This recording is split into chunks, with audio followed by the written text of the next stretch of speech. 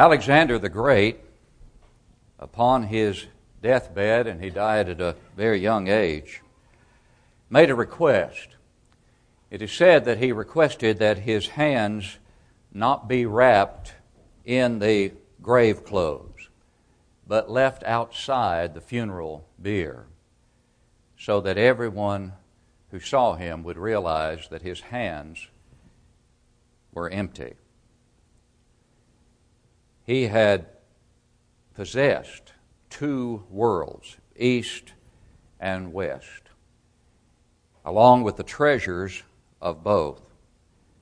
And yet he could take absolutely nothing with him. And apparently he wanted others to come to that realization as well. And so at the end of his life, he and the poorest beggar were on absolutely equal terms. Let me ask you a question. Can you jump up and down at the same time? You can't do that. You can't jump up and down at the same time. You can jump up and go down, jump up again, but you can't jump up and down at the same time. Neither can you lay up treasures on earth and in heaven at the same time. That's a spiritual impossibility.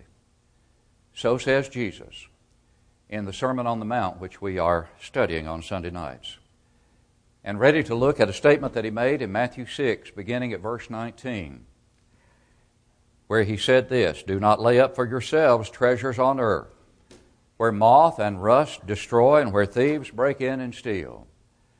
But lay up for yourselves treasures in heaven, where neither moth nor rust destroy and where thieves do not break in and steal. For where your treasure is, there will your heart be also." And then Jesus elaborated further. He said, "The lamp of the body is the eye. If therefore your eye is good, your whole body will be full of light. But if your eye is bad, your whole body will be full of darkness." And then he said, "If therefore the light that is in you is darkness, how great is that darkness?" And then verse 24, "No one can serve two masters. For either he will hate the one and love the other, or else he will despise the one, or be loyal to the one and despise the other." And then he concluded that thought with, "You cannot serve God and mammon." You cannot jump up and down at the same time. You cannot serve God and mammon. It's been said that the problem we face in this world is two sources of fear. Fear is a great problem, and it has two sources. One is the love of money, and second, the fear of poverty. The fear of having so little and the fear of having not enough money. In Matthew 6:25, in the next verse that we will study, the Lord willing, next time, there is a therefore. "Therefore, I say to you, do not worry about your life." And so these points about anxiety or worry point us back to these verses we are looking at tonight. And they are crucial verses, obviously. Verses 19 through 24. Verses 25 through 34 of this great Sermon on the Mount provide the cure for fear. The cure for fear in these two areas, love of money and fear of poverty. The cure is given by the Master Teacher in verses 25 through 34. But as we consider these verses tonight and what Jesus said is recorded in verses 19 through 24, let us first ask, what does the prohibition not mean? When Jesus prohibits us from laying up treasures on earth, what does this not mean? Well, it does not mean that you cannot take steps to provide for your family, for your retirement, and things of that nature. Obviously, he is not prohibiting that, because to do so would counter what the words of Paul, by inspiration, as Jesus sent the Holy Spirit to reveal all truth to them, what he said in 1 Timothy 5 and verse 8, where he said, "If anyone does not provide for his own, especially those of his own household, he has denied the faith and is worse than an unbeliever. And so it is enjoined upon us to provide for our families. And so when Jesus says, do not lay up for yourselves treasures on earth, he is not prohibiting taking steps to provide for your family. That is commanded. That's expected of the child of God. Or for retirement or for various other rainy days, as the case may be.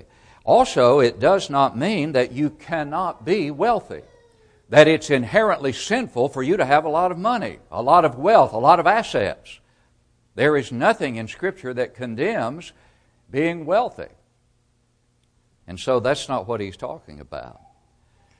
In Ephesians 4 and verse 28, as a matter of fact, the Apostle Paul there says, let him who stole steal no more, but let him rather labor with his hands, working with his hands, what is good, that he may have to give to him who has need. Now, who is better equipped to give to those who have need than one who is wealthy? And so if one who is wealthy is thinking straight, he can do a world of good with what he has been blessed to accumulate. And so it is not the accumulation of wealth, it's the improper use of it, the accumulation in an improper way. And so when Jesus says, do not lay up for yourselves treasures on earth, he's not prohibiting providing for our family. He's not saying it is inherently sinful to be wealthy. But obviously, we have to use that wealth in accordance with the will of God. But what about some reasons not to lay up treasures on earth? Well, the first that ought to come to our minds is that they will be destroyed.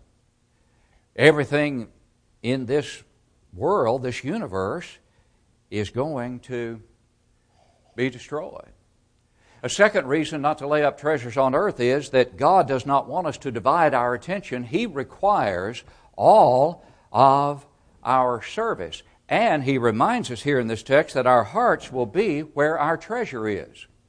So if I am distracted, if not completely consumed by the accumulation of treasure here on earth, my heart is going to be where that treasure is, not where I am, as we have said before, sending it on ahead. No, you can't take it with you. Alexander the Great understood that, but you can send it on ahead. You can send it on ahead. There are imperishable treasures that can be sent on ahead.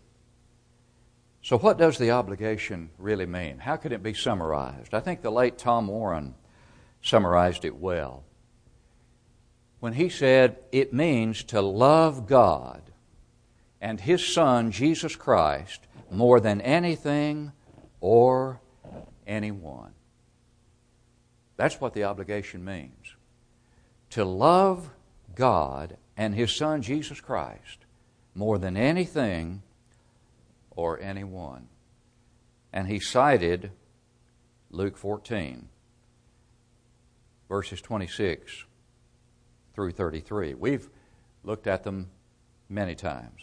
Listen to them again. If anyone comes to me, Jesus says, and does not hate his father and mother, wife and children, brothers and sisters, yes, in his own life also he cannot be my disciple.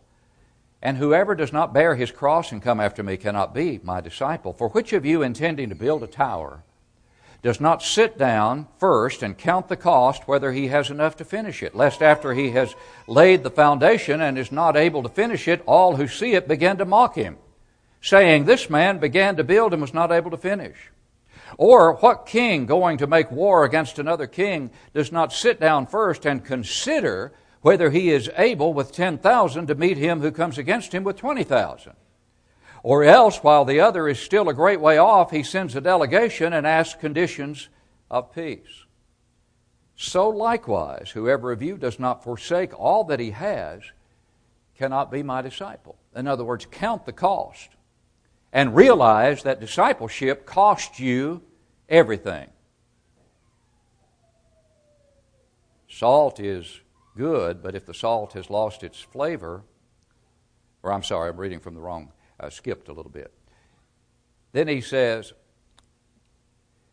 that in verse 33, or else while the other, or so likewise rather, after the conditions of peace are sought, so likewise whoever of you does not forsake all that he has cannot be my disciple. That's as far as I wanted to read. So whoever does not forsake all that he has cannot be my disciple. I've said before, New Testament Christianity does not require selling out everything you have when you become a Christian. You don't have to have a giant estate sale and just sell everything because you're becoming a Christian. But what if I could read in Scripture, have a giant estate sale when you become a Christian and sell everything you have in order to be my disciple? That's what I'd have to do. But what Jesus speaks to is an attitude, doesn't he? He's speaking to an attitude that says, I'll do whatever is required. I'll give up whatever I have to give up. I'll forsake whatever I have to forsake. And I will, as Brother Warren pointed out, love God and His Son Jesus Christ more than anything or anyone. Now let's look at some reasons why one should treasure heavenly things. Well, it's obvious, one of them, they're lasting treasures. They will never go away. And here's something that's vitally important as a reason why we should treasure heavenly things. And that is, it's the only way to be a true servant of God. The only way to be a true servant of God is to conduct ourselves the way Jesus admonished it in the passage we just read from Luke 14:26 through 33. The only way to be a true servant of God is to have that attitude. You see, Satan will accept only a part of our service. If Satan can have one part, just a part of your service, he will be thrilled. Why? Because he knows that in getting a part of your service, he gets it all. That's biblical. If he gets a part of your service, he gets it all. Why? Because God demands it all, deserves it all. And if we give God most of it and Satan a segment of it, Satan will be absolutely thrilled. Because in effect, he gets it all.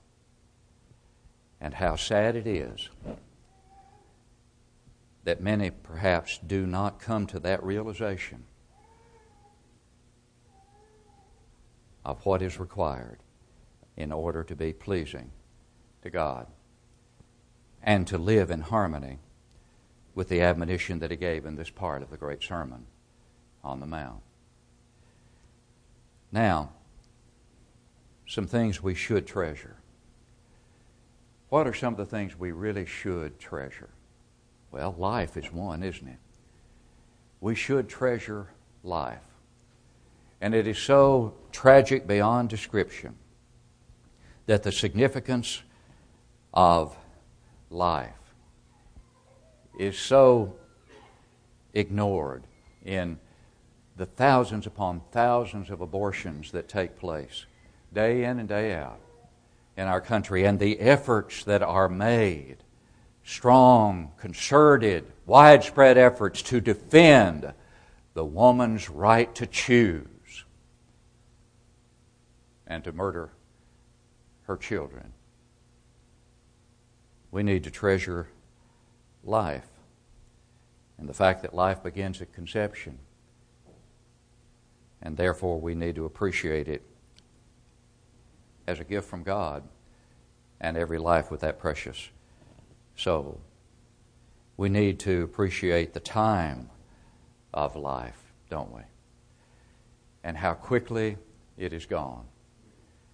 I know that as I get older, I can think back on certain events that took place several years ago, and I just thought surely that was just a few weeks or days ago, it seemed like. Well, I'll give you a mundane illustration. I told you I had a dead battery Saturday, and I thought, boy, my battery's dead. You know when I got the last one? 2011. That's how long I'd had that battery. Well, I can remember the day I got it down here at AutoZone. It sure didn't seem like 2011. And now it's 2015. But that's insignificant compared to the opportunities that we can squander by not valuing the time of life and the fragile nature of life. Redeem the time, Paul admonished. Buying up the opportunity, in other words, because the days are evil. And oh, how life can slip away from us before we realize that it's gone. And as we look back, as we talked about looking back this morning, we understand and appreciate more as we grow older just how quickly time can pass. And the older you get, the faster it passes, it seems to me.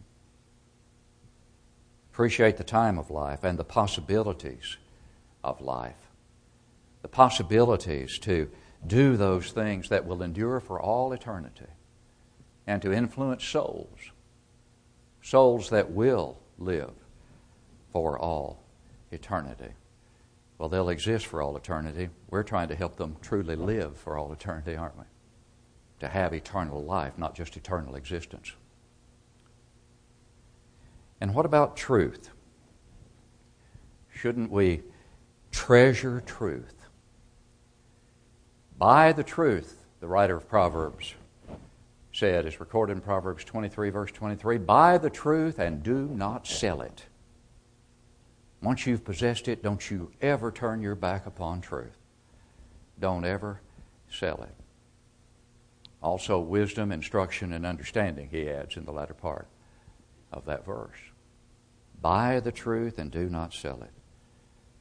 And what about influence? Shouldn't we treasure our influence and realize the power of that influence that we have and how we are exerting that influence, whether it's an influence that we're exerting for good or for evil?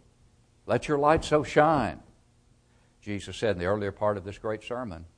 Let your light so shine before men that they may see your good works and glorify your Father in heaven. Remember of Abel it is said, and though he being dead, yet what? Speaks. Because of his influence that he exerted while he lived. Treasure life, treasure truth, treasure influence. Treasure the body. Treasure your body. And treat it as a treasure. Remember 1 Corinthians chapter 6, verses 19 and 20.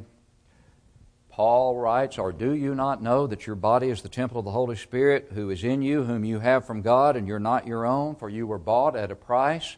Therefore glorify God in your body and in your spirit, which are God's. The Holy Spirit, through His Word, dwells in us, influences us. God is in us through that Word. Christ is in us through that Word. In these bodies that we need to use to glorify God. And so we need to treasure our bodies. And what about the mind? What a great treasure. What a treasure that man is still trying to figure out and still can't, despite his great advances, the marvelous mind that God has given us. And upon what should we be thinking with that marvelous mind? Well, Paul gives us some insights into that in Philippians chapter 4. In verse 8, when he says, finally, brethren, whatever things are true, whatever things are noble, whatever things are just, whatever things are pure, whatever things are lovely, whatever things are of good report, if there is any virtue and if there is anything praiseworthy, think on these things. Boy, how much better this world would be if people as a whole followed that admonition.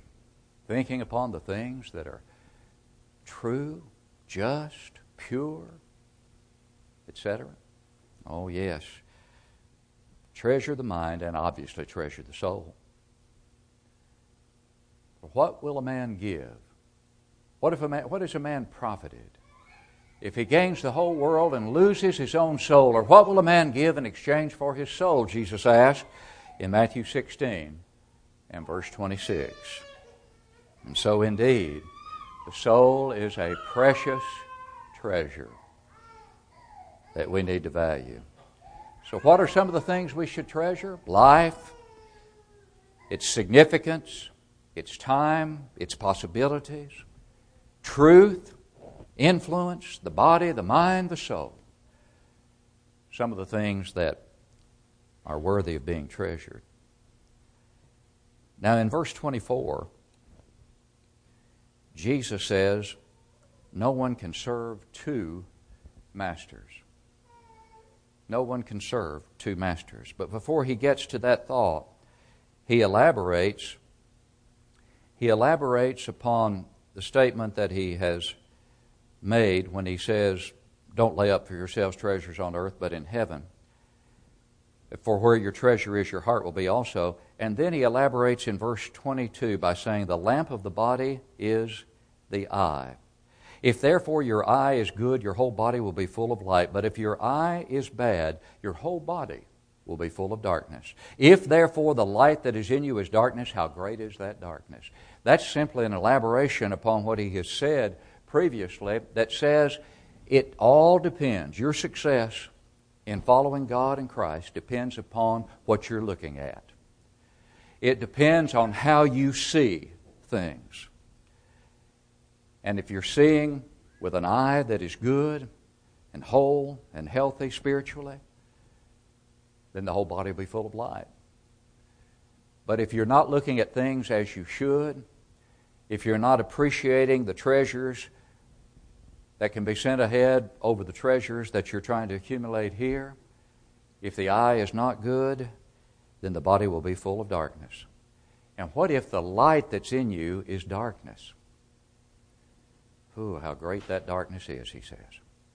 What a pitiful situation to be in. And so he is saying, make sure your spiritual eyesight is healthy. And the only way you can do that is by feeding upon that which will make it healthy. And then he comes to verse 24 again. No one can serve two masters, for either he'll hate the one and love the other, or else he will be loyal to the one and despise the other. And then he says, you cannot jump up and down at the same time. You cannot serve God and mammon, or material things, worldly things. Now, is it the case that one cannot have any kind of earthly master at all and render service? Yes, service can be rendered to earthly masters.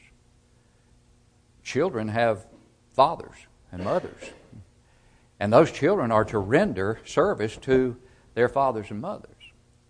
But what Jesus is saying when he says no one can serve two masters, he's saying no one can can serve two contrary masters. You can only serve one or the other of the contrary masters, either God or Satan.